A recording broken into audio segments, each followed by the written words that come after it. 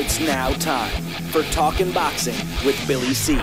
It began as a podcast, went live on the net, and transformed into a full-blown empire.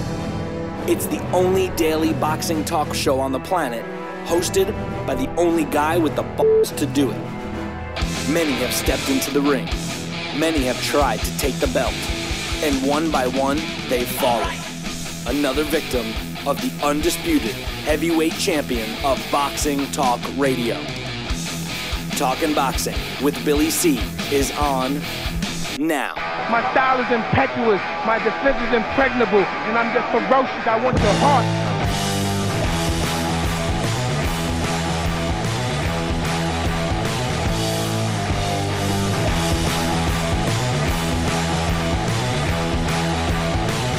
And we're coming to you live from the Billy C Studios in Lake George, New York. I'm Bill Calogero, and it's time for the Billy C Show. Good morning, good day, good evening, blah, blah, blah, blah.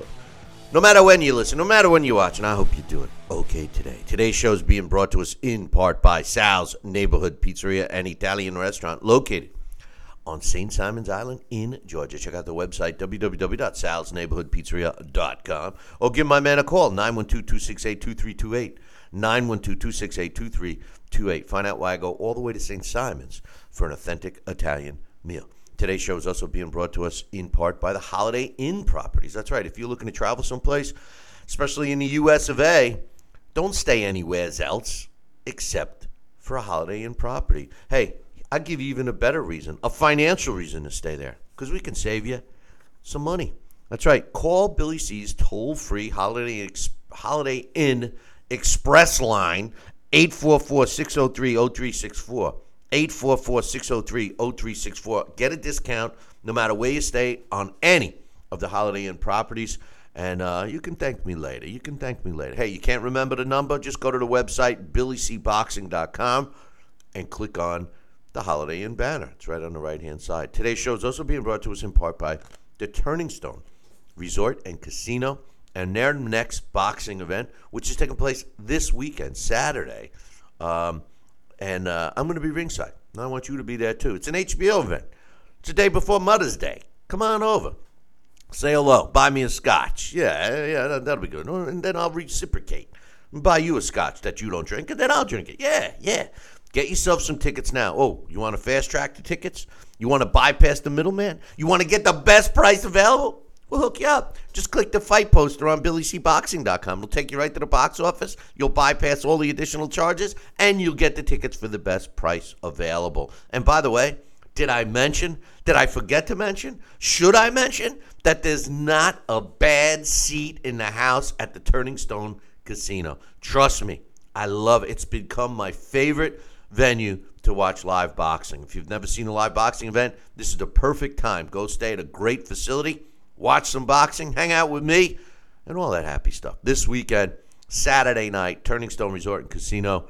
Get yourself some tickets right now. And finally, today's show, she's being brought to you in a part by my book, Tom Molineaux, From Bondage to Baddest Men on the Planet, is available right now where all good books are sold. And you can get a copy of this book right now while you're watching or listening to this show.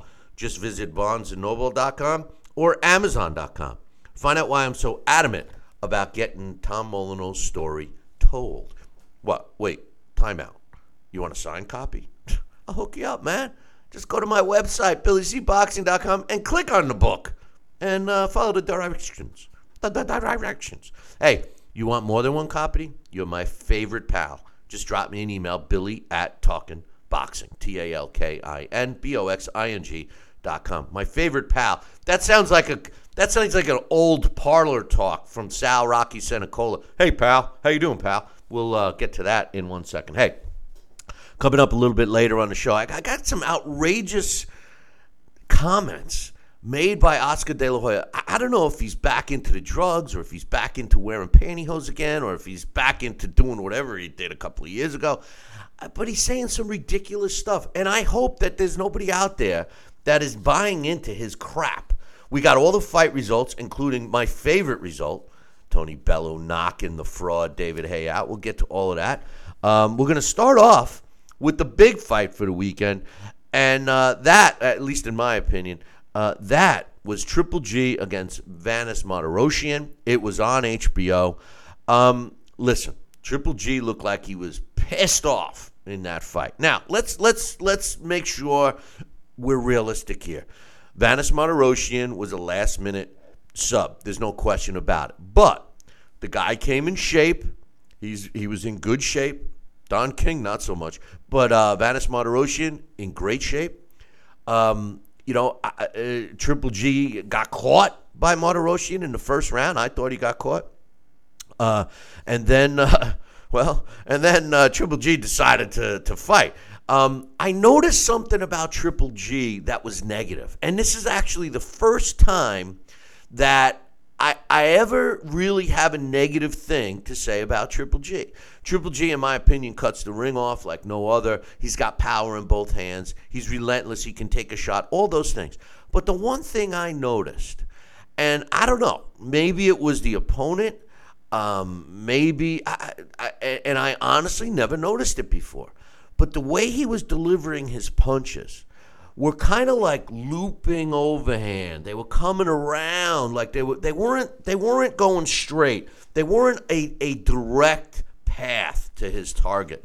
They were kind of going up and around. Now, I know sometimes you specifically use that style punch if you're fighting a guy that is susceptible to it, but it seemed to me, and at first I didn't even think twice about it when I saw him delivering his punches like that. But as the fight went on, for as short as it did, it seemed like every punch he was throwing like that. Not a direct straight line, the shortest distance to his target. It was kind of looping, and a faster, more accurate puncher may have been able to counter him in the middle of him throwing that punch. Needless to say, he improved to 38-0 with a draw, 34 of his wins coming by knockout, stopping Vanes Martirosyan at 153 of the second round. Martirosyan drops to 36 wins, 4 losses, and 1 draw. Joining me right now, and I'm curious to get his thoughts on my opinion about these punches, what I noticed, is Sal Rocky Senecola. Good morning, Sal. Good morning, Billy C. How are you out there, pal? I don't know, man. I'm looking at a blank. I see your face, but in the camera shot I got right now, it doesn't have you sitting there. Are you wearing like invisible clothes or something? Whoa. Now I'm concerned. Something's weird. How's that shot? No, I don't see you at all. I'm not seeing you, Sal. Although I see you in another shot, I'm not getting you on the screen. I don't know what that is, but give me your thoughts. I have a big screen picture actually right now. I see myself in a big screen. Well, I mean, weird. You can play with that while you're giving me your thoughts. Did you notice? And I don't have your shot up here because I don't see you. Yeah. But did you notice what I'm saying? Like his punches seem looping. Well, I don't want to say swarming or roundhouse for lack of a better term. They weren't quite that. They weren't quite that. No, they bad. Weren't quite you know what I mean? Extreme like that. But I did notice they were choppy, coming over the top and around, and nothing to say that it was negative. For this guy, it worked, and maybe that's how he was preparing for Canelo Alvarez. It's hard to say, but I did notice. He did get caught in the first round by Martirosyan, and I think that's why he came out with that nasty streak, so to speak, in the second round. I think he said, "Hey, you know what? I'm not going to take the chance with this guy because he did get caught in the first round. I know that he did." And he came out and he wanted to close the show and end the night. And he had that sneer, like he was pissed. And I think he should carry that in the ring a little more often. And certainly when he had Martirosyan's back against the ropes and he was pounding him with those looping punches that were very effective, that's what I expected to see with that sneer, that nasty sneer in his face. Against Canelo Alvarez in the first fight, and that's what I didn't see. Maybe. Yeah, you're going in and out on me, Sal. As a matter of fact, you're totally out now. But I don't know if you can hear me or not. But what I need you to do, I'll wait until I'm going to hang tight here for a second. But as far as Sal's comment on the looping punches from Triple G, I noticed it right away, and we're having some connection issues now. It's not just Sal; it's everyone, and I apologize for that. But we will continue moving along as time goes on. We've lost Sal altogether, so we will hopefully get back on track here in a sec. But in any event, I would hope that the mean intentions, so to speak, that Sal is referring to was something that he should definitely be doing in the future. So we'll have to see what's going on with that. Listen, I want to take a short break. We're having some technical difficulties here, and I will be back in about 2, hopefully. Don't go anywhere. Billy C will be right back. Check out BillyCBoxing.com now, or feel the wrath of the mighty mustache. Oh, that hurts. Why are you doing that to my face? I hate you. That's BillyCBoxing.com. Consider this your warning. Now back to Billy C. Interact with the show at BillyCBoxing.com. And we're back. I think you're watching and listening to the Billy C. Show. Glad you could be with us. And now I think I got you, Sal. Are you there? Yeah, now I see you. I am here, Billy C. Hey, I got to blame myself on that. Not myself. I don't want to make any excuses, Sal. But we had. I like the butt factor. What happened? I was just telling you before we went on air that we got hit with this wild storm up here. It was weird. I didn't have power for 2 days, and they may be, and all these trees came down and stuff, and they may be working on some connections because we were dropping and everything during that first little segment. I couldn't even get the commercials to play, but it seems like we're back in the saddle. I want to give a shout out to my man Joel, who gave us a super chat to kick off our notes. So to kick off our show. I'm reading his notes. So that was that. So I appreciate that. So finish your thought about what I was saying, noticing Triple G throwing his punches kind of with a loopy fashion. Not like looping drastically, but somewhat loopy. What was your thoughts on that? Well, like I said, I don't know how much you heard earlier, but, I liked what I saw when he came out in the second round because I agree with you. He was hurt. Not hurt. He was caught by Martirosyan in the first round. Definitely got his attention.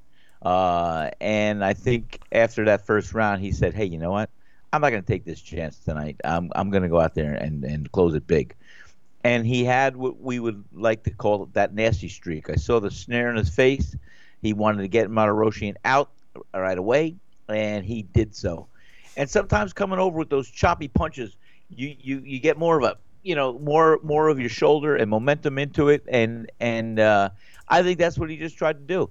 In fact, when he had Martirosyan on the ropes and he had that nasty snare on his face, he did it in a fashion, punching with authority, in a fashion that I expected to see him when he had Canelo Alvarez on the ropes last year, just like that. And that's not the Triple G I saw against Canelo Alvarez, but the one I saw against Martirosyan, that definitely closed the show and got him out there quick. I don't think that's going to be his new style, coming over the top and swarming with those punches overhand here and there. I think for this style, for this fight, and maybe when he has Canelo Alvarez on the ropes next time they fight, if they do, which I think they will, he may tighten that up and use it because it was effective. You're coming over to your opponent's hands, and you're chopping down. You're throwing, pulling, and swarming with that, and it's got some momentum behind it. So I don't know. It worked for Triple G, and he closed the show rather early in that fight. I agree. I think that I think the bottom line with the Canelo fight is that he showed too much respect for Canelo. Now, Martirosyan technically is a smaller guy. I mean, he generally had fought in a lower weight class. Maybe Triple G didn't respect his punching power as much, but he certainly had a granite chin. Never had been stopped prior to the fight on Saturday. So, No. It was interesting to hear what Triple G said after the fight. But basically, here we have been talking for several weeks about what we thought was going to take place with Triple G and the rest of his career. And we kind of agreed that it's a couple of fights at most, But that wasn't the indication that Triple G made at the end of the fight. Basically, he says he'll fight anybody in the middleweight division. Bring him on. Line him up. It sounds like this is coming from a guy who has no intentions of hanging him up anytime soon at 36, unless he just was meaning. He's not afraid of anybody. He won't back down. If the Canelo fight, he was also receptive of the Canelo fight. Now, Vanes Martirosyan, who was quoted as saying some I thought, classics at the end of the fight. He says, in the post-fight interviews, he said, this is Vanes Martirosyan. He says, I'm okay. I'm better now after the knockout. He did look like his marbles were scrambled a little bit. He says, I was prepared for a different Triple G. He surprised me. What a hell of a fighter he is. Going into this fight, I wanted to see what he had. Triple G is one hell of a puncher. My ring rust showed. My timing was off. These 2 years off really affected me. He says, Canelo's got a lot to prove. I could see why he's eating that kind of meat, trying to gain an extra edge. The man, referring to Triple G, is the real deal. 36 old and he's still fighting like that? I wanted to see what the guy had. I went inside to brawl with him, and he got me good. He says, good win for him. He was asked after that comment, if you were Canelo, what advice would you say? Advice would you give Canelo? And his response was a one-word answer, Sal. He said, run. and maybe between that and he said, and between that and him saying, no wonder why he's eating tainted meat, I think it says it all, don't you?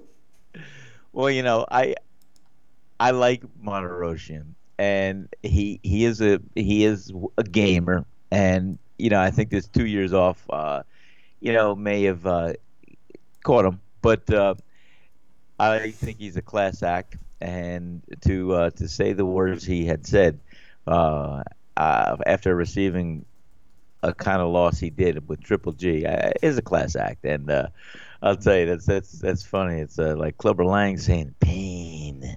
It was really good to hear him say that positive things about Triple G, and he got caught. He felt the power of Triple G, and Triple G was on, and that's why, Billy. We thought about it. Why did Triple G go through with this fight on this fight date? You have to, in a sense. He's an older fighter. He wants to stay active. If he was going to wait another year or so to speak, from September when he fought Canelo Alvarez to the following September to refight Canelo Alvarez, which looks like the most popular date to do that on the next Mexican holiday, that's a long period of time, 1 year for this guy. But when you go through the regimen of preparing for a fight, the mindset, fighters, they have their habits, they have their way that they get up for a fight, their psyche, their training regimen. They do everything that worked for them prior to where they are today. So it's a ritual, if you will. And this was just Triple G going through his ritual to keep honed in and ready for Canelo Alvarez or any other big fight that may be around the corner. So my hat's off to him. He did a good job. And my hat's off also to Martirosyan, because he proved to be fearless in that sense. And, he did taste the power of Triple G. Just to clarify, Triple G has all the belts, right, in the middleweight division, except for Billy Joe Saunders' WBO belt. Correct. However, the IBF belt, which the IBF was threatening to strip Triple G if he didn't fight Deverenchenko, decided that they weren't going to strip him, but they did not put their belt on the line. So that fight actually was only for the WBC, WBA, and IBO titles. Obviously the WBO, the WBO title isn't his, and the IBF title wasn't on the line. I wanna read what really pissed me off from Oscar De La Hoya. Now, I want to start off by saying this. I was always a big fan of Oscar De La Hoya. I've been critical of his about-face move, so to speak, specifically with Canelo and his overprotecting and his copycatting of Floyd Mayweather's path to money, et cetera, et cetera. And, it's no secret about this whole situation with Canelo. It was a headline news story for a long time in the sporting world that he cheated. I mean, he used clenbuterol, which is a performance-enhancing drug. He claimed it was from tainted meat. He failed not one but two tests. After it was out of his system, he passed several tests, and most recently he passed a hair follicle test. Up until, especially during that point when the test results for the hair follicle test came back, I figured that was it, that he was right. I've come to learn that a hair follicle test isn't as accurate as I thought. So I've, again, backed off about, those performance-enhancing drugs because I just don't know enough about what is what with performance-enhancing drugs. But even so, whether it was tainted meat, which, first of all, when you're such a high-profile fighter like Canelo is, and there's been accusations of other fighters testing positive for clenbuterol and claiming it was the tainted beef in Mexico, I would have thought that you don't want to take any chances, especially when you got a $20 million payday running on it. So that's why I tend to lean towards he knew exactly what he was doing. But as a result, Oscar De La Hoya has been pretty stupid, in my opinion, about some of his comments. Let me read a comment, a kind of a long-winded comment from Oscar De La Hoya over this weekend concerning Canelo and the public's perception of his performance-enhancing drug usage. Basically, what he says is this. This is Oscar De La Hoya. He says, the last exam that Canelo was put through was a hair follicle test. Whatever they want to take Canelo through, he's going to do. This whole thing with the levels being so minute with clenbuterol, this outrage is ridiculous.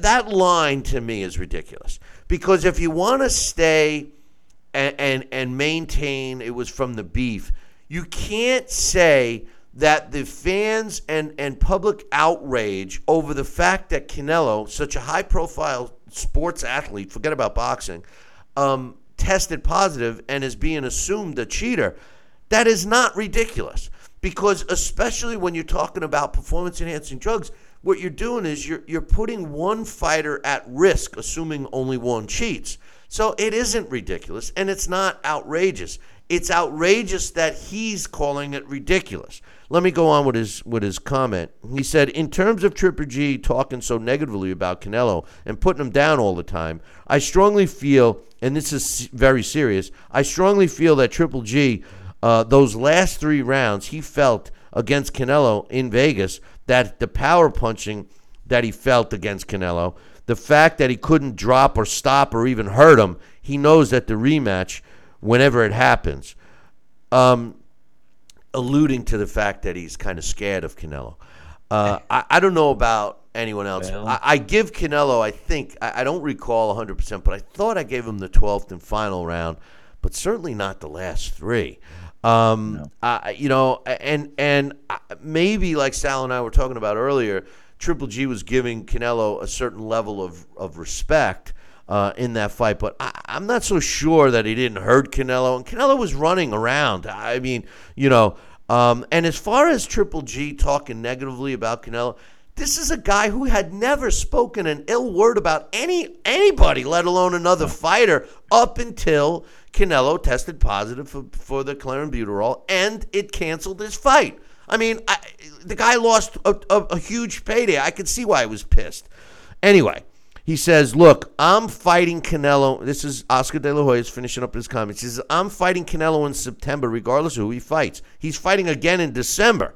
I want him to keep him active. Canelo wants to fight as often as possible, as long as it's not against Triple G, apparently. When it happens with Triple G or not, whether it happens with Triple G or not, then so be it. But Canelo is trained, and he's moving forward. He's done whatever he has to do to make sure and to tell the public, because he knows for himself. He knows that he is an honest and clean fighter. He knows that, and he'll do whatever it takes. And yes, the last thing that was done was a hair sample. And guess what? He passed it with flying colors. I think that Oscar De La Hoya downplaying this whole situation is outrageous. I think that when a safety of another fighter comes into question, that you can't downplay it. You got to take all precautions. It's the same thing we do with a referee who lets a fight go on too much, or we see a guy taking a savage beating and we're saying, why isn't this fight being stopped? It's always better to have a referee stop a fight too soon than too late. So for Oscar De La Hoya to suggest this is a joke. And one last thing before I get your thoughts, Sal, is, Triple G was never really a negative person until this. And I think that Canelo didn't help matters at all by not actually addressing anything himself. He's always had someone else read a statement. He didn't even show up for the hearing in Vegas. He went and decided to have some other surgery that was done. I mean, this is a guy that's acting like he thinks who the hell he is, and then that he's the victim. And that is what bothers me the most. Generally, you get popped for something. We're a forgiving race here. I mean, human beings are forgiving, at least in the United States. If you admit, hey, I made a mistake, we're all human, blah, blah, blah. You know what I'm saying? He didn't even do that. He kind of twisted it and turned the blame, and it wasn't my fault. He wasn't holding himself accountable. It wasn't my fault. It was that cheeseburger I ate at that Mexican restaurant. It wasn't my fault. Triple G's talking smack about me.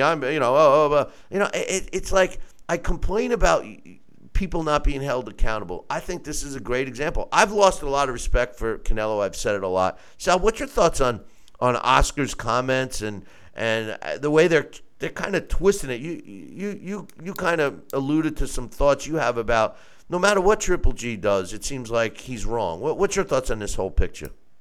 Well, I said that to you earlier before we started the show. Yeah, no matter what, you're going to have a certain group or class of people or fight fans that no matter what Triple G does, which direction he turns, whatever he says, it's never going to be good enough until he loses, and then they're going to say, well, I told you he wasn't that special, or something else.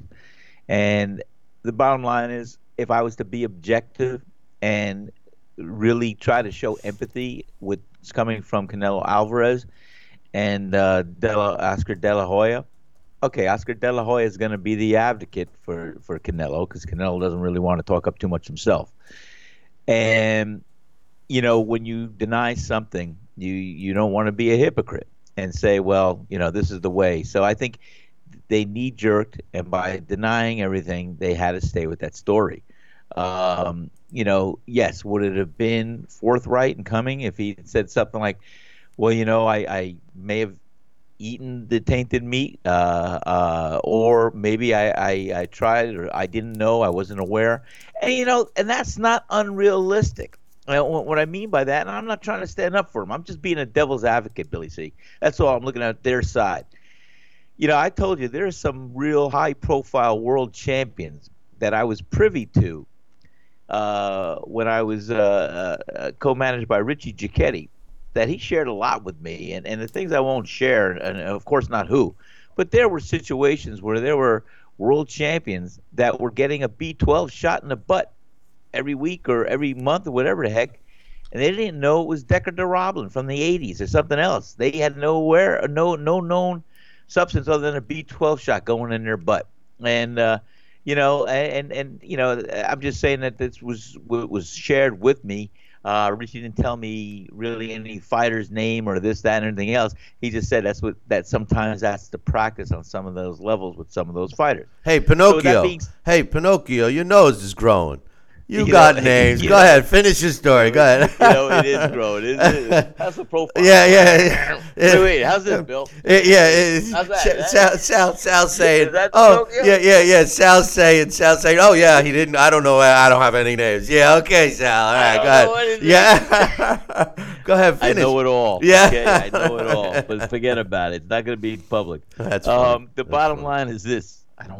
I'm not going to talk or tell a story for nothing if I forget about it. Anyway, so these guys had no idea. They thought they were getting a B12 shot. So maybe Canelo could have said, hey, it was part of my training regimen. I saw a guy gave me some vitamins. I took them as a supplement. I didn't know what they were. I don't know if that was saying something to come somewhat clean. Could have made up some story like that. The bottom line is I do feel in my heart of hearts he was aware of what was going on. Because otherwise he would have came out with a knowing story other than tainted meat. The bottom line is Canelo Alvarez should try to redeem himself the best way he can, and I do see the possibility of a Triple G fight in September, and I think that's the date that Triple G should definitely go after. And I think I'd like to see Triple G come in the ring with that little nasty streak and that snare and try to make up for what he allowed to escape from his hands the year before when he fought Canelo in September last year. So I want to see the showdown. I want to see Canelo being tested while he trains and prepares for this fight, as Triple G will be tested as well. And I want to see an even playing field, and I want to see Triple G go in that ring with the little streak of that nastiness that he displayed the other night, and I want to see some of those roundhouse punches, how they're going to be shared with Canelo. So I think this fight should happen. I think the fight should happen in September, and may the best man win. And if it's Canelo, we'll find out. But the bottom line is I think Triple G will definitely make a big statement if he fought Canelo Alvarez. I think I'm with you. I think that he definitely has to go out there with no respect. Yeah, that's it. He's got to walk through them. You get hit with a shot, you wade through. I don't care. Triple G, like I said the other night, he showed that little nasty streak, and that's what you and I look for in a fighter at sometimes. Not a controlled rage, for lack of a better term, but yeah, like I'm here, I'm going to win. I'm going to show you the real me, and you're going to be tasting some real good leather. And that's it. Yeah, no, I agree. On the co-main event that we had to sleep through on HBO, Cecilia Brækhus retained her bunch of titles she has to improve to 33-0 with 9 knockouts over Callie Reese, who wasn't a great fighter and gave. Listen, I just want to say this: nobody was more involved in female boxing than myself.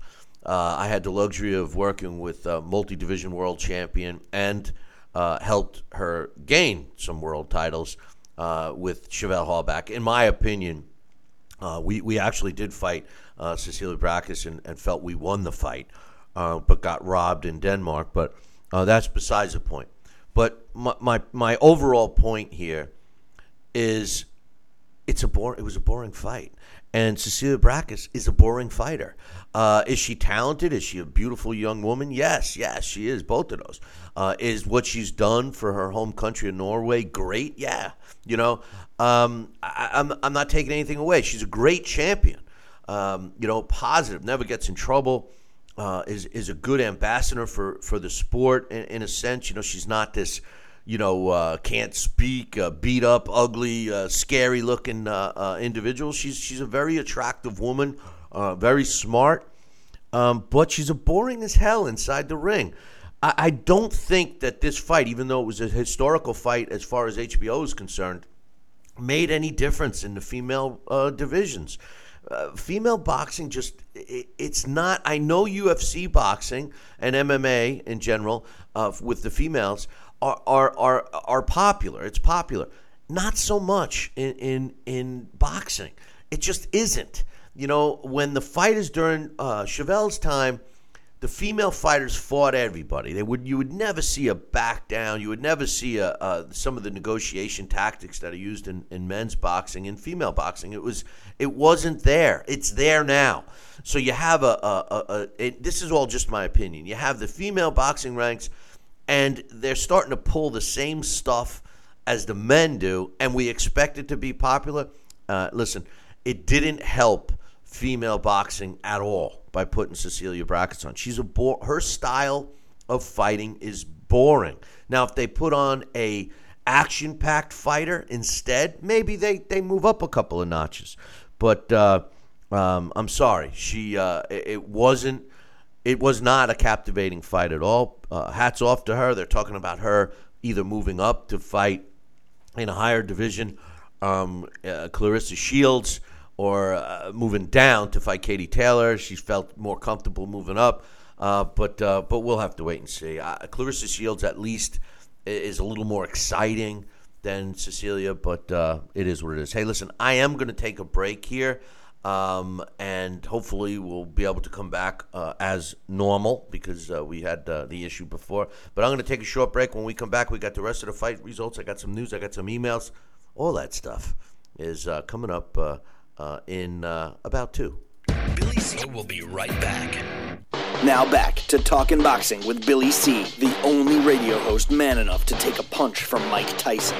Wait a minute, man. Hold on there. Jeremy, man, I need you to take this one, all right? Wait, what? No way. I can't do this. Need I remind you I'm Billy C, damn it? Now put on that mustache and get in there. Hey, look at me. I'm Billy C. Crap.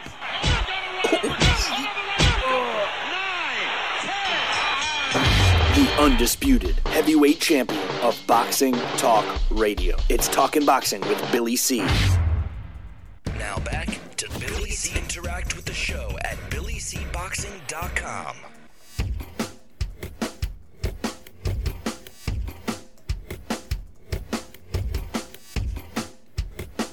And we're back. You're watching and listening to the Billy C Show. Glad you could be with us. I want to apologize for any technical difficulties that we're having.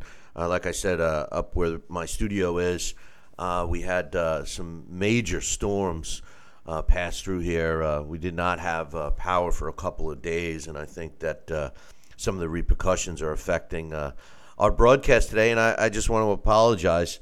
Although it's getting a blank shot of your studio over there, Sal. I think that was all your fault. But anyway. Do you see it now? No, I see you fine now. But it was weird. I saw you. You see, you don't know, but I get the camera feed in front of me, right? Yes. And I saw you live talking.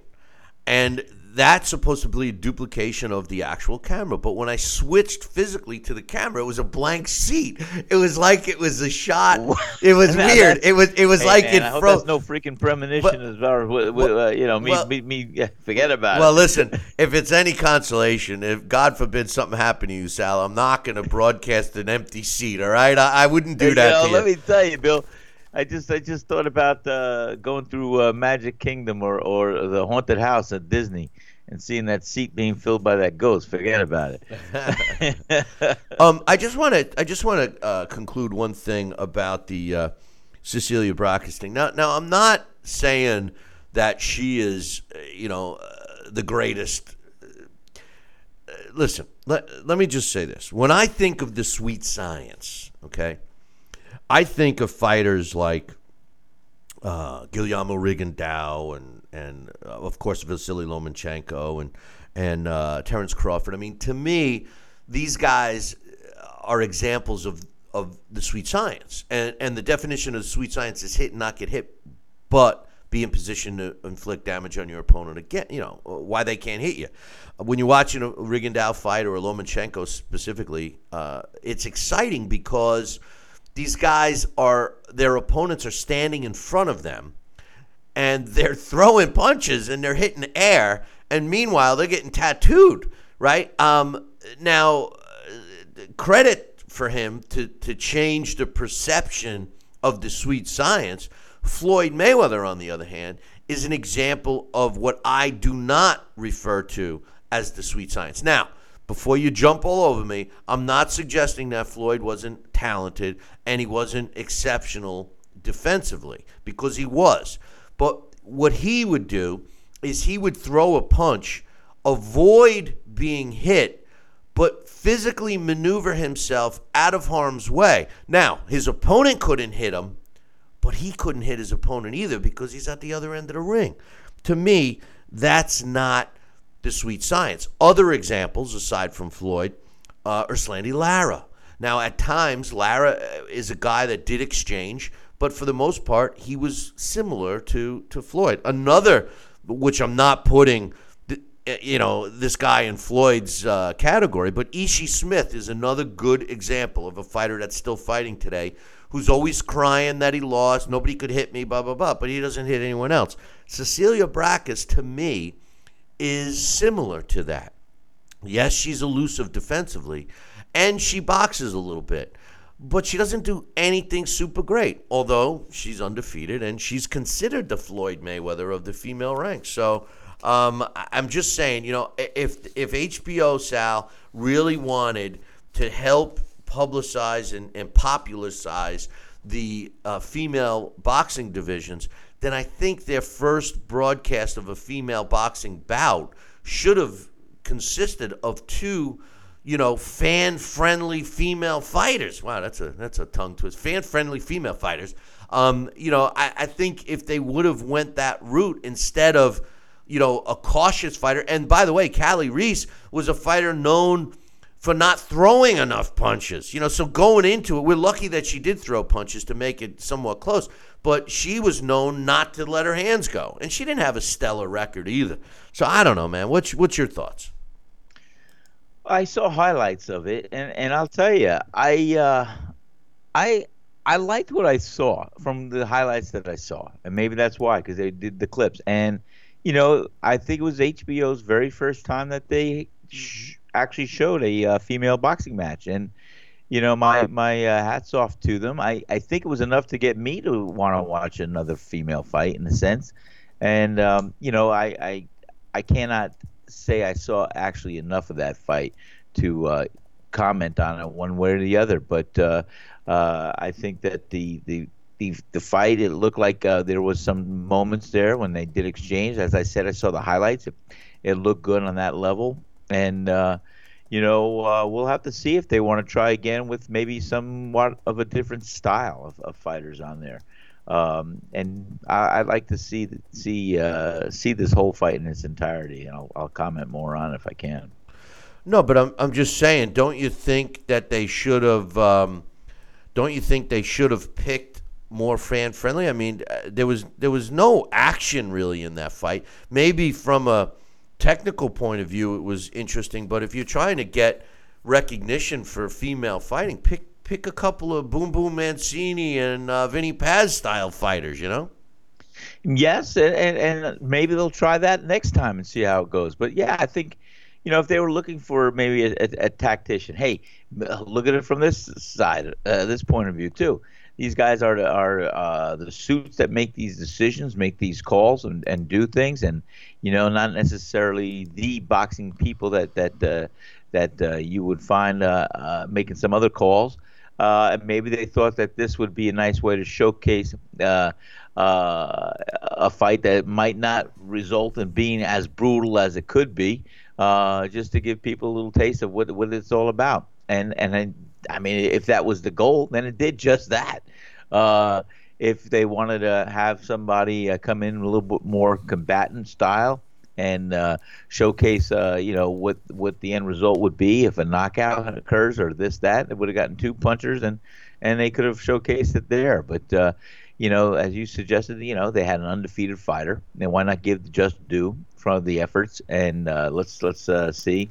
So I can't criticize because I didn't see enough of the fight. But we'll see if they repeat it, and maybe they will showcase another female fight that might be a little more competitive or action packed, and we'll definitely judge it from then. An interesting decision that was made by Brækhus was that they had the option to go with the smaller glove, the 8-ounce glove, which has been known to cause a little more damage to fighters and pack a more powerful punch because it's closer to your knuckles, to your hands. She chose not to, and she chose not to because she didn't want to get damage inflicted on her. Now, granted, she's beautiful. I mean, I don't blame her for that. But the mentality is the point that I'm looking at. If you're going to – boxing is a hurt sport. Nobody forces you to become a fighter. But when you do make that decision, I think you owe it to the sport to fight. I mean, I don't know. I guess Callie Reese wanted the smaller gloves. Brackus didn't. The end result was a 10-round. And that's another thing. The championship fight, 10 rounds. They don't let the women go 12. And they don't let them go 3 minutes. That was another thing that bothered me. And every female fighter I ever asked about the 2-minute versus 3-minute all wanted to fight 3-minute rounds. So, it is what it is. Moving on, in the happiest result of the weekend for me. For you, I know that. Not for Mr. Hey. No, but for Tony Bellew, I wish I had his address. I'd send him a bottle of scotch. Improved to 30 wins, 2 losses, and a draw with 20 knockouts, picking up his 20th knockout when he knocked out David the Fraud Hay a second time. David Hay drops to 28-4 with 26 knockouts. Listen, David Hay, I've said this all along. I don't know why the Brits love this guy so much. Maybe he's a good personality in terms of outside the ring, whatever. People want to see him do well, but he's a fraud. This guy is successful in manipulation, and he's been able to manipulate big paydays and get people to pay. He's never really demonstrated anything but bicycle wheels. This guy ran from Nikolai Valuev and got the win. He ran after following and calling out Klitschko for several years. Klitschko would go to the mall and David Hay would pop up. Klitschko would take a dump in the bathroom and all of a sudden David Hay is in the window. I want to fight you. I want to fight. Finally Klitschko fights the guy and David Hay runs for 12 rounds and then puts his foot up on the – listen, I just couldn't respect him. But I got to be honest. I picked him. If you guys remember on Friday, I picked Tony Bellew to win again. But I threw in there, listen, I'm not going to, I can't stand David Hay. I'm going against him. But I got to be 100% honest. My nose isn't growing like Sal's was a few minutes ago, okay? I'm being totally honest. I did not think that Tony Bellew was going to win this fight. I picked him. I did. But I thought that David Hay was going to muster up another victory and get himself in the mix again. And thank God it failed. And Tony Bellew not only beat him but knocked him out again. Dropped him twice in the third round. Beat him up in the fourth round. David Hay acted like he injured his leg in the fourth round. And then in the fifth round, he got dropped again. And then they stopped the count. He beat the count, and then they stopped the fight. At the end of the fight, Tony Bellew said, "It's been a great journey. Who's next? I don't know. I'm a walking super series. Every fight I'm in is a super series. I need a mega star to fight." Sounds like he's trying to book himself a fight against, either Anthony Joshua or Deontay Wilder. I don't know. He's much too small for either one of those guys. David Hay, at least at this point, said Bellew fought a very good fight. I didn't. Tony was the better man. I couldn't quite make it happen. I hope he maintains those accolades for Tony Bellew. I hope he doesn't come out today. He might have already saying, "Oh, by the way, I don't want to make an excuse, but I twisted my ankle. I hurt my leg. I want a third fight." Listen, it's over for David Hay. Sal, you watched the fight. What were your thoughts? Well, it's funny because I looked at it as objectively as I could, and I actually gave the first 2 rounds by a slight margin to David Hay. And until he was dropped in the third round, I think that was the beginning of the end. And, I also said to myself during the first couple of rounds, I said, these are what's representing some of the majority of world-class fighters in the heavyweight division. And I didn't really quite see that. And I thought David Haye looked like he was leading with his chin. He was crouched over a little bit with his hands down, and it just didn't look like it wasn't what I expected to see. But neither here or there. Definitely Tony Bello did a good job getting him out when he had him hurt. And David Haye, to his credit, was a class act in giving accolades to Tony Bello. So, what's next for each fighter? As you suggested, hey, Tony Bello wants to climb the ladder, climb the ranks. Maybe he should go in against Tyson Fury or somebody else. Who knows? And I don't think he would have much success. And I shouldn't say this, I don't mean it in a negative way towards his style or towards his fight, but I just do not see him getting in the ring with a Anthony Joshua or even Deontay Wilder. I think that would be a short night. Yeah, too small. I mean, listen, the heavyweight division right now, although I want to make myself perfectly clear that I don't believe in a super heavyweight division. I don't, okay? I know the amateurs have it. As far as the pros, I like the rule, 200 pounds and above. However, maybe I'm wrong. And the reason I say this is because, David Haye and Tony Bello are generally small heavyweights. And you get a guy like Tony Bello, and the argument here as well, they can move around quicker, they're more agile.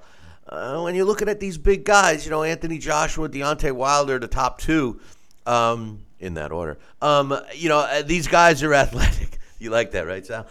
These guys are athletic, and I'm critical of Deontay Wilder when it comes to his footwork and stuff in the ring. But let's make no mistake, he's an athletic guy. I mean, I think that Deontay Wilder would be a better basketball player because of his height and his build than he is a fighter. But then again, he's 40-0. So, but neither one of these guys. And assuming that Tony Bello is the only guy with the opportunity to move forward, would stand a chance against the size of guys like AJ and Deontay, and even the other mix of guys. I mean, the only one that, you look at the smaller heavyweight like Alexander Povetkin, maybe him. I mean, I don't know. But whatever. Also on that card, go ahead. I'm cracking up. I have this smile on my face from a little earlier, like the cat who ate the canary, because I don't know if you could hear, but as soon as we started talking about the fight with David Haye and Tony Bello, I started hearing chirping birds in the background singing. I think it's either coming from your living room or my porch.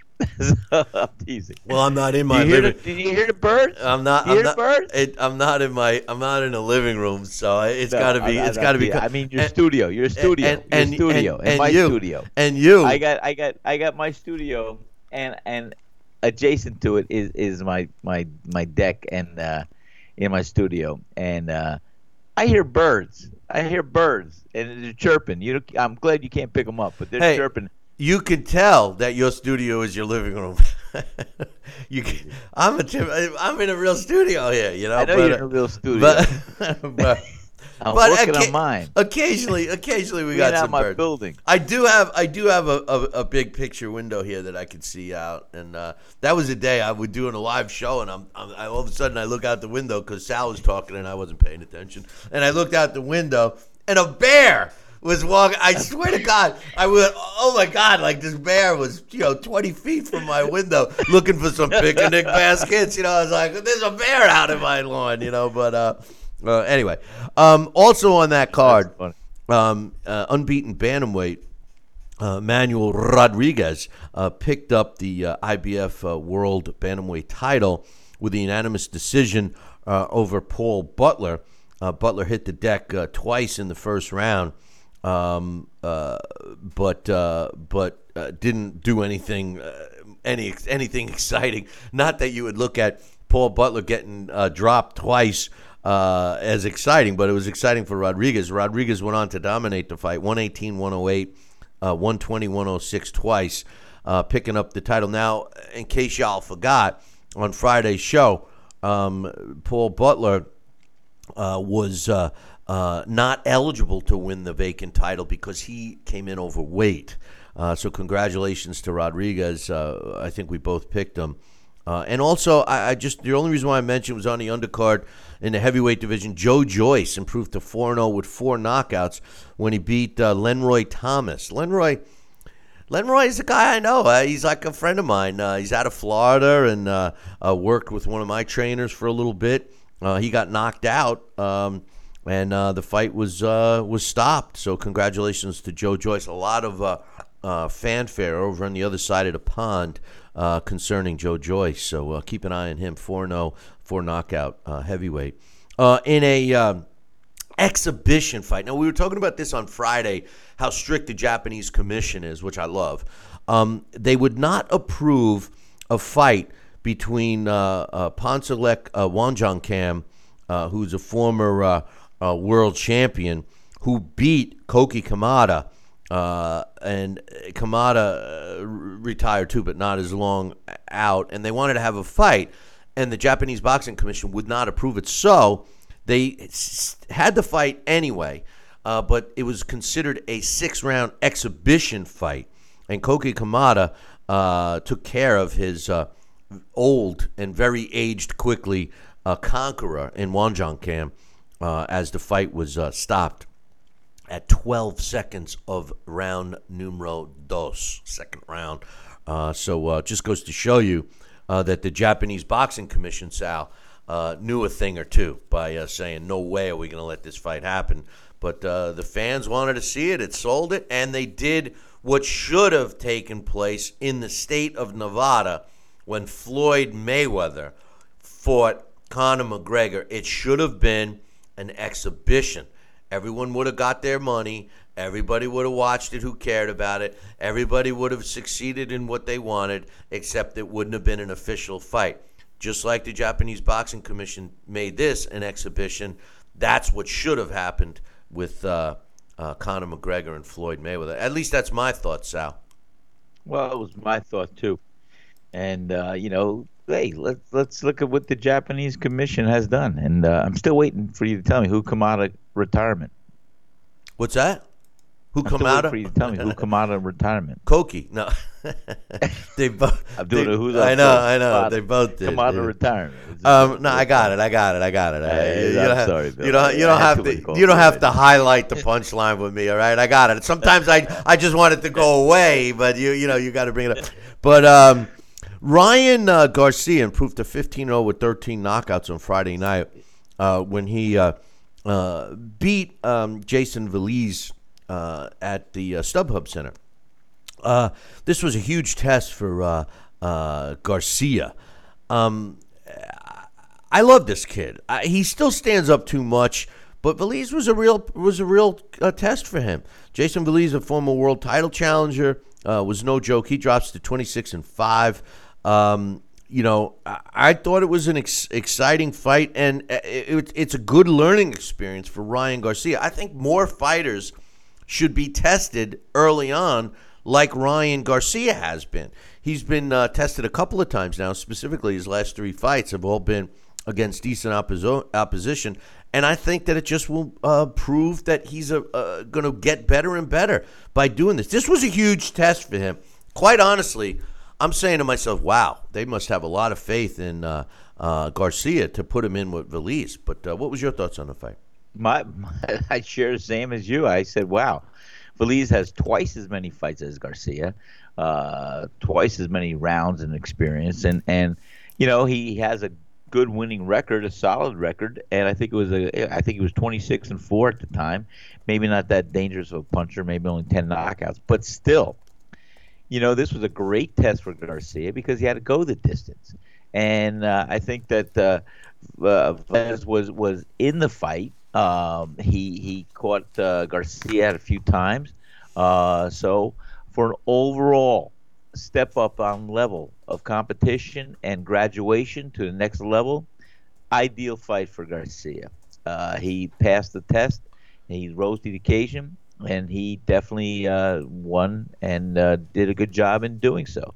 And this gave him a world of experience to go 10 rounds with a seasoned veteran like Velez. That was a great fight for him. Hey, listen, we're going to take a short break. It's going to be our final break of the show. Apologize for some of the technical difficulties we had at the beginning of the show, but hey, everything's going good now. We'll be back in 2. Billy C will be right back. Part of the Billy C Boxing Network. Check out BillyCBoxing.com now, or feel the wrath of the mighty mustache. Oh, that hurts. Why are you doing that to my face? I hate you. That's BillyCBoxing.com. Consider this your warning. Now back to Talking Boxing with Billy C. He may not have an Excellence in Broadcasting award, but the night's still young. And he's got martinis. So you never know what may be by morning. It's Talking Boxing with Billy C. Talking Boxing with Billy C. Now back to Billy C. Interact with the show at BillyCBoxing.com.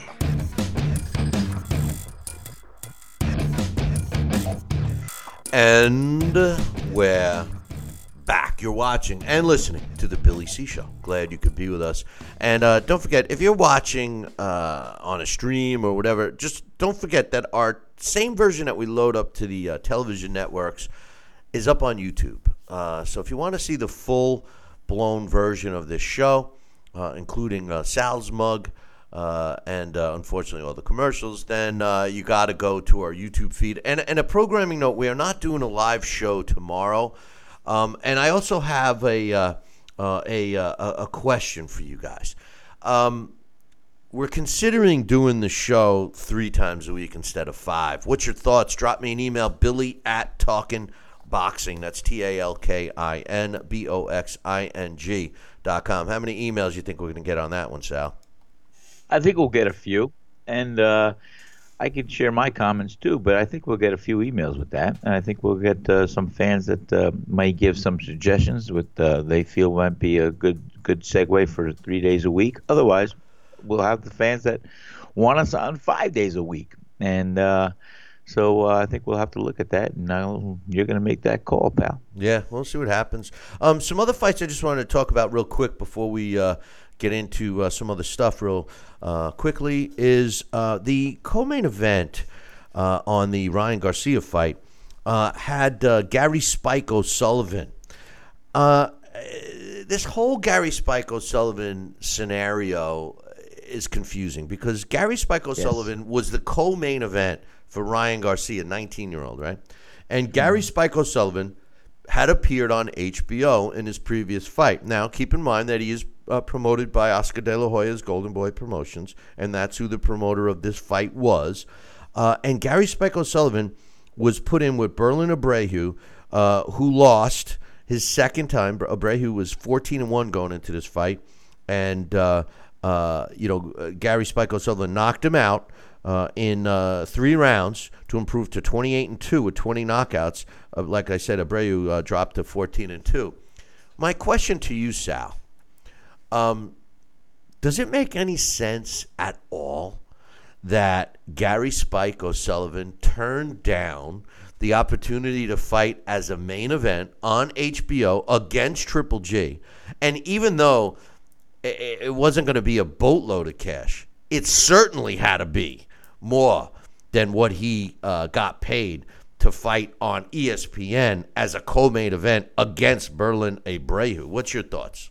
Well, I couldn't believe it, when I saw him. And I said, wow, how did he let the opportunity to fight for several championships, but against Triple G, where it was going to be showcased worldwide, like this was one? Yeah, but you don't turn down a title fight. You get an opportunity. You rise to the occasion, you do your best, and you make it happen. And if you can win, you win. And you know what? If you don't win, you stay in the top. You're in the public's eye, and you'll be talked about, and you do what you got to do to get back in the ring against the champion. I found it very. I still don't know because I think, hey, that phone rings. I have a shot against Triple G. I'm going back in the gym. I'm fighting. It doesn't matter. So for him to turn that down and show up in the ring with another opponent lesser than a Triple G for a non-title, I was a little surprised. Yeah, well, I mean, He should have taken that title shot. I didn't know why he did not. I don't think it would have ended with him coming out as a victory, but hey, he could have looked respectable. Could have been definitely thrown out there, and I don't know. That's hindsight, and we know how hindsight works. So forget about it.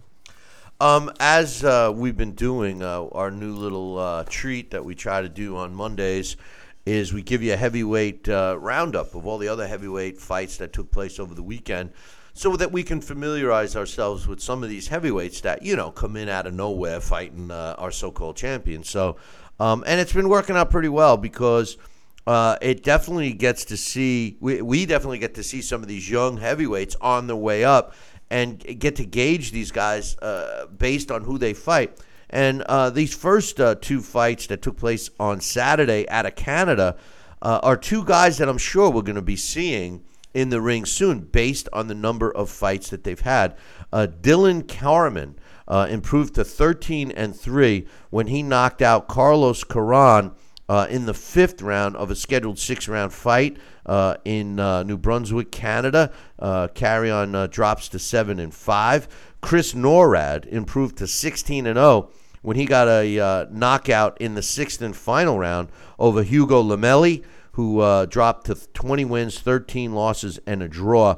In Germany, Brandenburg, Germany to be exact, Dujar El Sheikh improved to 5-0 when he stopped Amir Ben Said in the very first round of a scheduled four-rounder. Said was making his pro debut. He's now 0-1. In the UK, in Birmingham, West Midlands, Adam Williams improved to 2-5 when he won a four-round decision over Nathan Stevens, who drops to 0-2-1. I love, not that these guys are ever going to be world champions or something, but I love it when you go to a fight card and you're at a club show and you see two guys that are fighting basically for their careers. They may have upside-down records or whatever, but they're in against each other. So you know that it's a fair fight. A lot of times you'll see a guy 1-5 going up against a 12-0 guy. He doesn't have a chance in hell. But you see, going into this fight, Williams was 1-5, and Nathan Stevens was 0-1-1. The winner gets to move on. The loser maybe thinks about selling cars or something like that. Out of Foxwoods in Connecticut, Bakahir Jagalov improved to 1-0, making his pro debut when he stopped Hugo Trujillo in the third of a scheduled six-round fight. Trujillo was undefeated going into this fight. He's now 4-1-1.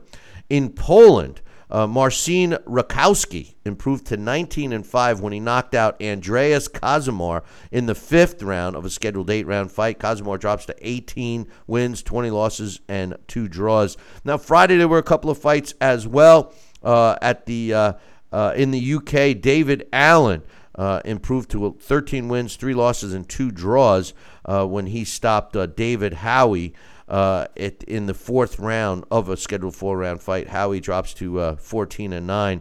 And in Reno, Nevada, on Friday night, Frank Sanchez improved to 6-0. Actually, maintained a 6-0 record. And Lamont Capers maintained a 9-12-4 record because the fight was declared a no contest. Lamont Capers got pushed out of the ring by Frank Sanchez, couldn't continue, and the fight was ruled a no contest. So that's what happened in the heavyweight division. I'm really liking following these obscure heavyweight fights, Sal. What about you?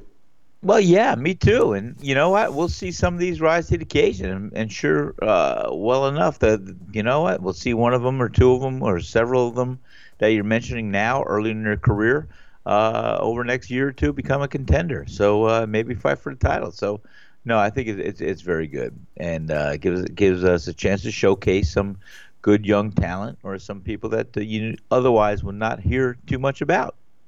Right. The thing is what prompted me to start doing this was pretty simple. I got sick of seeing these names that all of a sudden popped up, and next thing you know, they're fighting for a title, and we're like, where'd this guy come from? He's 25-0. He's from some place I never even heard of, can't even pronounce his name, and all of a sudden it's like, oh wow, he's a number one contender. Who is he?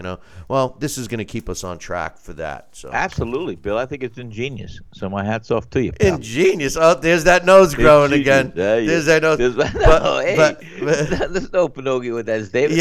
I think it's great. It makes a lot of sense. It's common sense, and hey, I congratulate you for implementing it on the show. Okay, stop. I hope you're wearing hip waders in your studio. But anyway, let's get some emails out the way. First one's from my man Joel. I want to thank Joel. He's the only one that gave us a super chat today to kick off our Monday morning. He says, hey, Billy C., if Triple G and Canelo could not come to terms for the rematch in September, who would you guys like to see Triple G fight? I'm wondering if Joel is watching our shows, Sal, because I've said this a million times. I hope that he doesn't fight Canelo. And if I'm Triple G's team, I would 100% pursue Billy Joe Saunders. And then I would call it a day. Contrary to what Triple G was saying Saturday night, he wants to fight everybody. But me personally, I want to see him fight Billy Joe Saunders. I say forget about Canelo. I think Canelo, listen, not only myself, I've lost a lot of respect, but I think a lot of people have. Sal, who would you like to see? I'll tell you what, Bill. What you just said, I am very fortunate enough. Like I said, I have a lot of fight fans at the restaurant. I mean, whether they were brought into the fold with some of the promotions that you and I have run out of the restaurant, and some of the fights that we've held there, and some of the celebrity fighters that do come down there. I'll tell you what, it's exciting, but also to hear some of the comments about how some of these people felt about Canelo Alvarez afterwards and what they had to say. And I do want to see this fight. I do want to see it even more so now.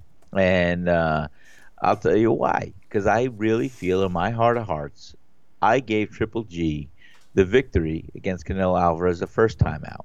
And I would like to see it done so again in a signature statement.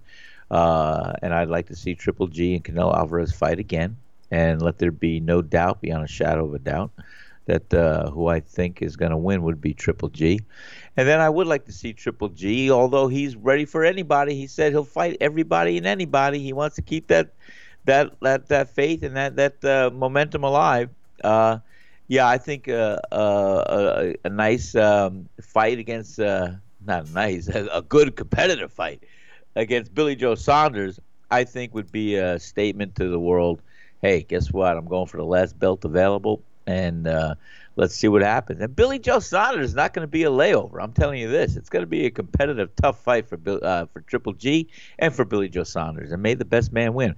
But if I could outline the rest of this year for Triple G, I'd say fight Canelo in September. You get past Canelo, then before the end of the year, fight Billy Joe Saunders, and there you go. You'll have your 3 fights for the year, and you'll retire undefeated with all the belts, if that's a tailor-made program for Triple G.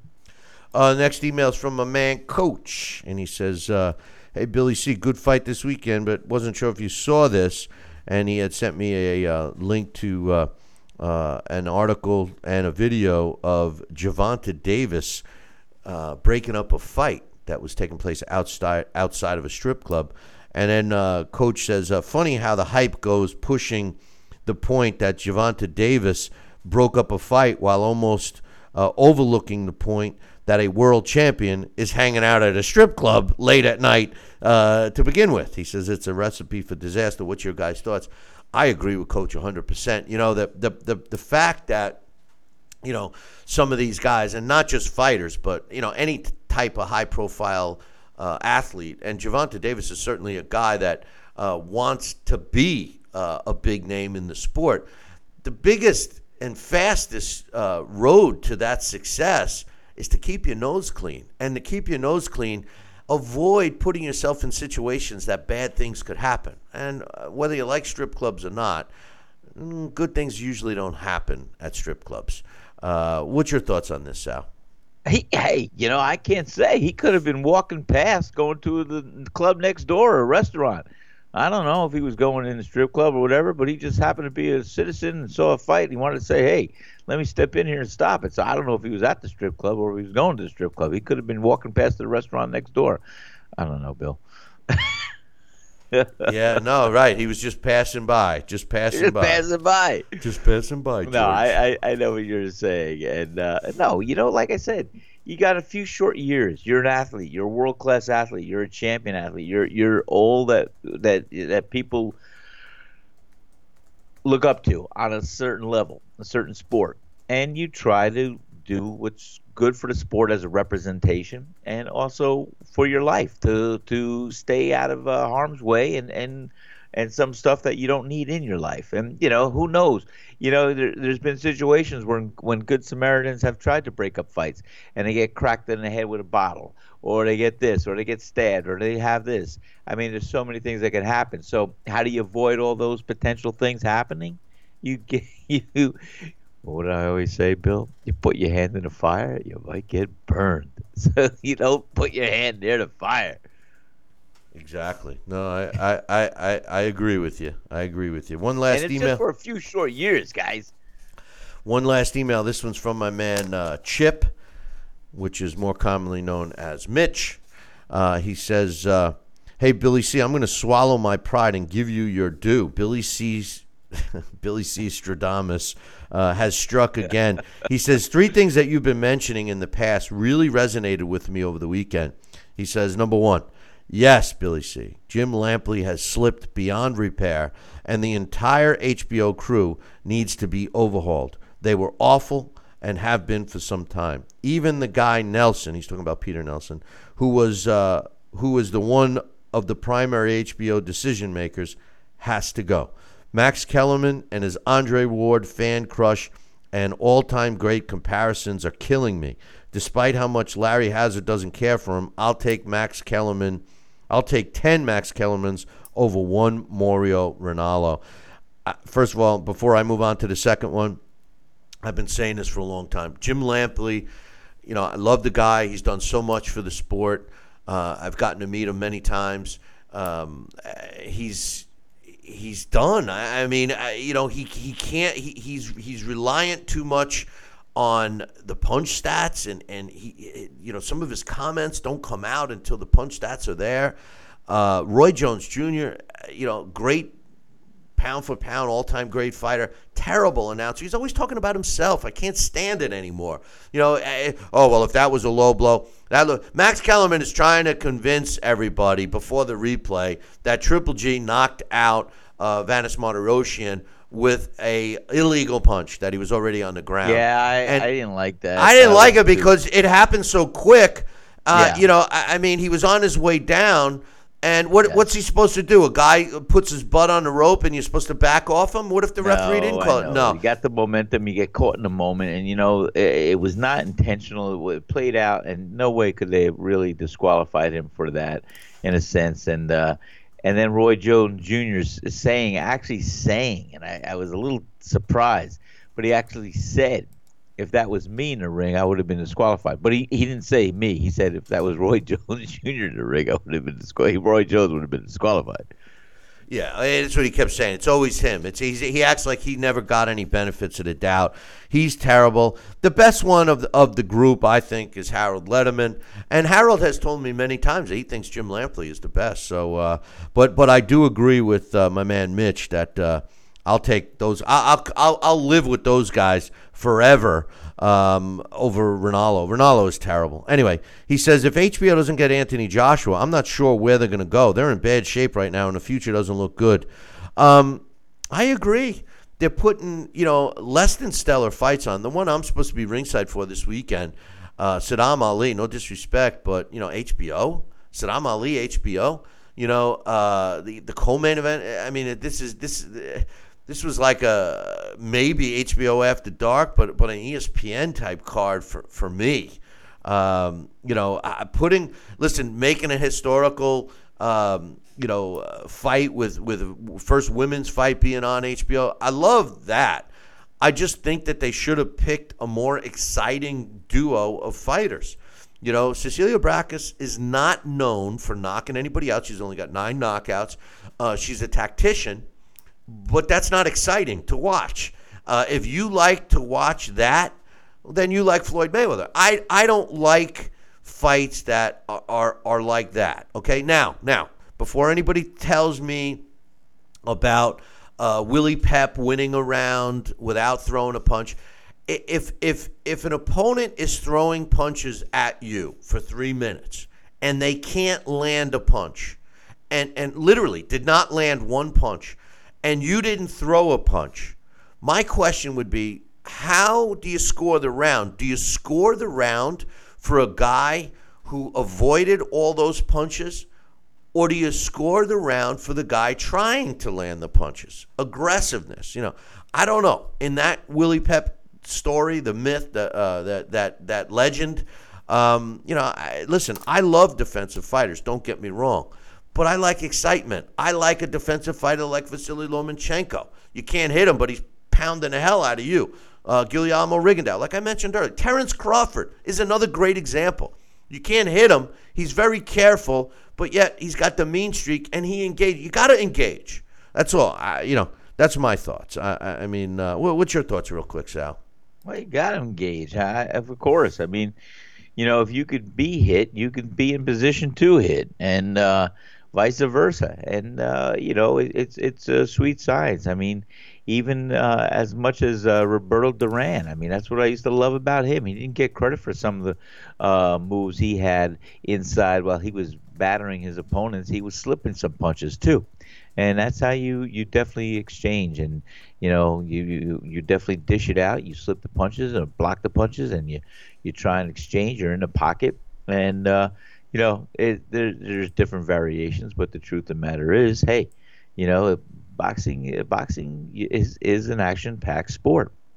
The last comment that Mitch has is he says, lastly, please tell me to stop please tell them, HBO, to stop force-feeding us women's boxing. It doesn't sell. There's no market for it, and I get the feeling some agenda-driven group or person is being done a favor. If Ann Wolfe and Layla Ali fought, it would have gained attention for a second, but then it would have faded to where it is today. I was at the StubHub Center, and thank God it was only 8 p.m. in the West, out West. I never would have stayed awake to see the Triple G fight if I had been home on the East Coast. Leave the women on non-televised cards or as part of all female cards. There's no more historical events in women's boxing, please. I couldn't agree with Mitch more. And I also like his analogy of Ann Wolfe against Layla Ali. Now, that would have been, an exciting fight to watch on HBO. No question. Christy Martin. When Christy Martin used to fight on the pay-per-views, it was exciting. You got to see her fight. You got to see, that action. She was an exciting fighter. Action-packed fight. Right. She brought the fight. She got in the pocket. But I'm just saying. I've seen some of her fights. I know. Yeah. But I'm just saying, Sal, if you want to make a historical statement, put a memorable fight on. Nobody's going to remember that fight. I'm sorry. And don't get me wrong. I am not taking anything away from Cecilia Brækhus. I'm not. She's the best female fighter, pound for pound, in the sport today. There's no question about it. But she's just a boring fighter. I'm sorry, she's boring. And to put her on HBO as a co-main event was a mistake. And I agree with Mitch here 100%. What's your thoughts?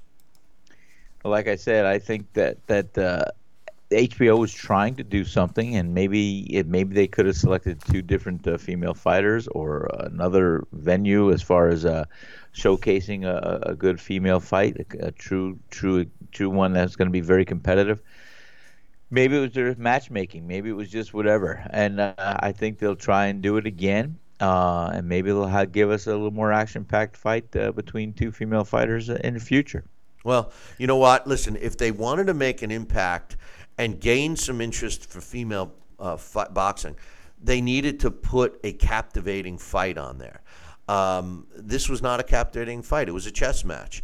And maybe people are into that. But I think the masses of people are into exciting fights. That's why if you look at who is leading the pack today in the sport of boxing in terms of fan recognition and excitement levels, et cetera, are all exciting fighters. You know, I always use Floyd as an example. Floyd leads the pack as a moneymaker. He leads the pack in pay-per-views. He leads the pack in all those things. But just close your eyes and think of a memorable fight from Floyd Mayweather. None. You'll fall asleep trying to think. You think of these other fighters, Triple G. You could immediately think of Saturday's fight. Mike Tyson, Sonny Liston, George Foreman, Joe Frazier. Burrow Duran. Duran is several. I mean, Leonard, Jack Dempsey, all these fighters. We can list a plethora of fighters because that's the impressions they left because they were in great fights, competitive fights. They were not only competitive, they were in action-packed fights. And trust me when I tell you, there's a lot of action-packed, exciting female fighters. And the one that I got to work with, one of the fighters in Chevelle Holbach, she was an exciting fighter. She went in for the kill. So I mean that's what you want to see. There's a lot of fighters, specifically out of the Northeast, that are tough fighters that come to fight. If you were trying to make a move towards televising female boxing, then they damn well better had a much more exciting fight. And when you think about behind the scenes, look at the opponent they picked. Generally, Callie Reese was not known for letting her hands go. One of the biggest knocks on her is that she waits for that perfect opening, and with 2 minutes around, fighting 10-round fights max, the opportunities are far and few in between. So it was like they picked a cautious fighter to begin with, Team Barbakis, Cecilia Barbakis. So, thank God Callie Reese fought better than she normally does to make it a little bit exciting if you were looking at it. But I'm sorry. The best thing I thought about that fight was how beautiful Cecilia is. That was my biggest interest. As far as the fighting itself, no. I found myself thinking of other things, my mind wandering. I couldn't pay attention. But anyway, one thing I want to talk about, one last thing I want to talk about today. Apparently, it's more than just talk. Mikey Garcia, undefeated fighter, 38-0 with 30 of his wins coming by knockout, is who's going to schedule to fight Robert Easter Jr.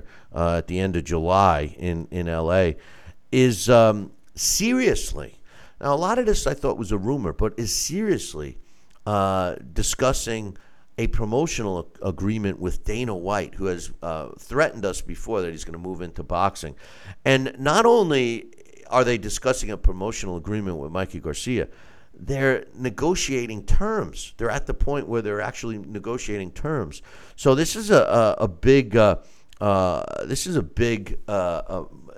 think, move for Dana White. He pick up a guy like Mikey Garcia. Now, I happen to like Mikey Garcia. I like everything about this kid, and this would be a good fighter to sign to get your feet wet in the sport of boxing. What's your thoughts, Sal? Well, just what you suggested. I mean, Dana White to come over to boxing, and to start promoting. It could be a whole catalyst. It could be a whole thing that might be good for boxing. I mean, surely we all know what he has as far as success with the UFC, and signing a top fighter like Mikey Garcia, who's an undefeated quality champ. He's a great fighter, and to have that as your ambassador and your welcoming to the sport of promoting in world-class boxing, I think is a great attribute, and one that hey, if it does come to fruition, my hat's off to both of them. Well, I think that it would definitely help. Get everyone's attention. I'll tell you that, and I think it would help. I don't know, if Mikey Garcia's got to look and question, the positive benefits he's going to receive from a Dana White promotional contract. You look at the top dogs out there today. You still have King, you still have Arum, you have main events, you have Golden Boy certainly. and you have a few other ones out there. Well, the UK. Let's be real. And Don King is he looked terrible, by the way. He's aged very. I mean, I know he's 86, but listen, in the U.S., we really only have Oscar De La Hoya as a promoter, and if you still want to call them promoters, even though by definition they're not, the PBC. You also have the lower ones, like you suggest. Don King isn't even in the discussion anymore because he hasn't put on his own event in a decade. But there are some smaller promoters around, but the big promoters are outside the U.S., it seems. The U.S. needs a big promoter. And I've always said, and I've been saying it more often lately, is Floyd Mayweather and Mayweather Promotions could be that promotional company that we need back in the U.S. Golden Boy was, but they had Richard Schaefer. Since Richard Schaefer has left, Golden Boy Promotions has faded. The successful blueprint for a promotional company to be big, okay? Number one, you got to be willing to spend money. You got a lot of small promoters in the U.S. right now. Star Boxing, Banner Promotions, I name because they team up with several fighters, DeBella, etc. These guys don't open up their checkbooks. So yeah, they you'll see them do these cards here and there and stuff like that. But they're not they're trying to create opponents for the big guys so that they can get their cut. That's the truth, okay? Whether you want to believe it or not, that's the truth. That's the business truth. These guys don't want to invest any money. So if you want to be a big promoter and you want to be successful, you got to have some money that you're willing to invest. Dana White obviously has money, okay? Floyd Mayweather obviously has money. Oscar De La Hoya had the money in the beginning. And if you have the money and you're willing to invest, the proper and most successful blueprint is simple. It sounds simple.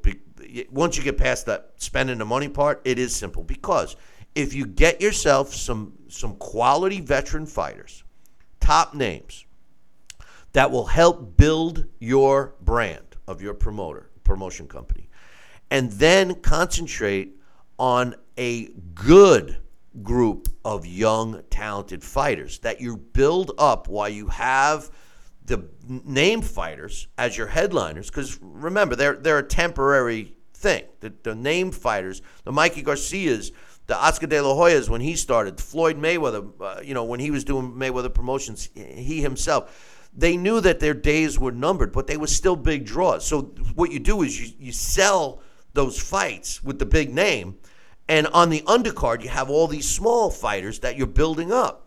So that after a couple of years, now you have young fighters that are built up, that have gotten name recognition.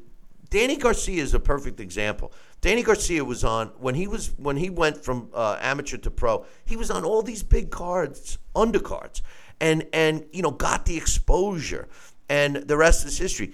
That's what a successful promotional company blueprint is. Floyd Mayweather is in that position right now to do that. And for some reason, he doesn't pull the trigger. And I believe in Floyd's case, it's because Floyd still likes all the limelight. Now, Dana White, he likes limelight too, but he's not a fighter. So he might be the answer. Golden Boy, they seem to be, flopping like a fish out of water without Richard Schaefer. Then you go over to, other countries. You got great promoters that put on, a lot of shows. Yvonne Michelle in Canada. Eddie Hearn, who's moving to the U.S., he's over in Europe. Those guys are successful. And they're going to be successful here too, Sal. And that's what we need. We need another really good, top A-level, United States-based promotion company. And I fear that we really don't have one. Well, not today, as cumulatively as we just mentioned a bunch of them right now. Golden Boy can regain and sustain a good level of promoting, I think. Eddie Hearn coming over here, forget about it. I think he'll sign, he'll do what he has to do to be the best. And surely he's done some real good things for boxing and promoting in the past. I think you do have also a great opportunity for Floyd Mayweather. and Mayweather Promotions, and you have some others that are coming up. And I think that I think the Golden Ring is there for people that want to invest in the sport of boxing and into the fighters and then really promote. I think you've got a couple good people that can really rise to the top and see what happens. I think that, because the biggest, you mentioned main events. Kathy Duvitt does a good job. She's that B tier. She's not an A tier, and she's not a C tier like DeBella and Starr and Bowner. She's above them. But I think one of the most important attributes a promotional company can have today is the willingness to work with other promoters. Bob Arum and Top Rank are a very successful promotional company, but they're not so warm and fuzzy about working with other promoters. It's like they're trying to recreate what Dana White was successful at doing with the UFC and have their own thing. In other words, more division in the sport. We got division with sanctioning bodies. We got division with promoters. We got division with fighters and teams and this and that. You need unity in boxing to make it work the way it should. So if there's a new promoter out there that has a lot of money, because you remember the old saying, if you want to make $10 million in the sport of boxing, you better start out with $25 million. So, it's time for our trivia question. Now, the one that I've been asking, I'm not asking. I didn't get a winner. I'm not going to give you. Are you kidding me? You didn't get a winner yet? No, that's a tough one. About the one with the brother in the same week, boom, boom. You still haven't got that's that? The one. And are you kidding me? Well, let's Google it right now together, you and me. Do you have the answer? I have the answer, but I'm not gonna give everyone the answer. I want the answer. I'm gonna reuse it. Okay.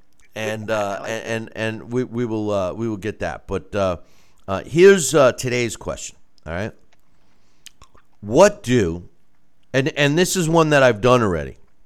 So I've given this answer out at some point in the last 15 years. There's another huge question. Go ahead. This is a tough one. It's a tough one. So if you're the first one to email me correctly, Billy@TalkinBoxing, that's TalkinBoxing.com, you'll win your very own copy of the Title Bout Championship computer game, just like the one that Alex uses on our Blast from the Past segment, which this week, by the way, is Charles Turner. We'll tell you all about the Stockton Cyclone. But anyway, what do Ted Kid Lewis, David Shade, and Young Stribling all have in common? What do Ted Kid Lewis, David Shade, and Young Stribling all have in common? If you're the first one to email me, Billy@TalkinBoxing, TalkinBoxing.com, you'll win the prize. Keep in mind, we only look at the emails. They have to be timestamped just in case two come in. The one that comes in first wins. So I'm going to read it one more time. We're going to give Sal a chance to answer it correctly. We'll see what happens. But what do Ted Kid Lewis, Dave Shade, and Young Stribling all have in common? Email me if you know this answer, Billy@TalkinBoxing, TalkinBoxing.com. Sal, Rocky, Santa Cola, do you have an answer? I do. What is it? They may have all known Jack Dempsey. Wow. Do we have a winner? No, we don't. We don't have a winner. So the question is still available for everyone, and you know what it's not. They didn't all happen to know Jack Dempsey. They may have all known him, but that's not the answer. They have all known him. Yeah, that's not the answer. So good luck to everybody on that. Email me the correct answer. On this day in boxing history, May 7th, in 1975, Miguel de Oliveira went de Oliveira. I don't know why. Good. I like it. It's Oliveira. I don't know why. I can't even read my own writing. Miguel de Oliveira wins a 15-round decision over Jose Duran to win the vacant WBC World Junior Middleweight title. Took place in Monte Carlo. On this day in 1994, Terry Norris wins a 12-round decision over Simon Brown to regain the WBC World Junior Middleweight title. Took place in Vegas. On this day in 1994, Julio Cesar Chavez wins an 8-round technical decision over Frankie Randall to regain the WBC World Junior welterweight title. Took place in Vegas. Remember, That was the first time he lost against Frankie Randall, the first fight. On this day in 2005, Diego Corrales knocks out Jose Luis Castillo in the 10th round to win the world lightweight title, and that took place in Las Vegas. What a fight that was, in case you guys didn't watch that one. On this day, May 7th, 1994, Jesse James Lejeja wins a 12-round decision over Azuma Nelson to win the WBC World Junior Lightweight title. Took place in Vegas.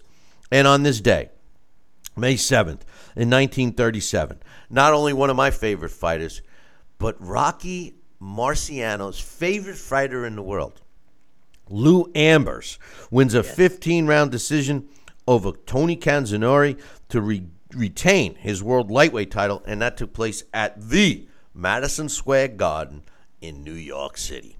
Hey, boys and girls, that concludes our show for today. Remember, we're not doing a live show tomorrow, but we will be back better than ever on Wednesday. So make sure you tune in Wednesday morning, same bat time, same bat channel. Until then, I'll leave you with this. Ciao, baby.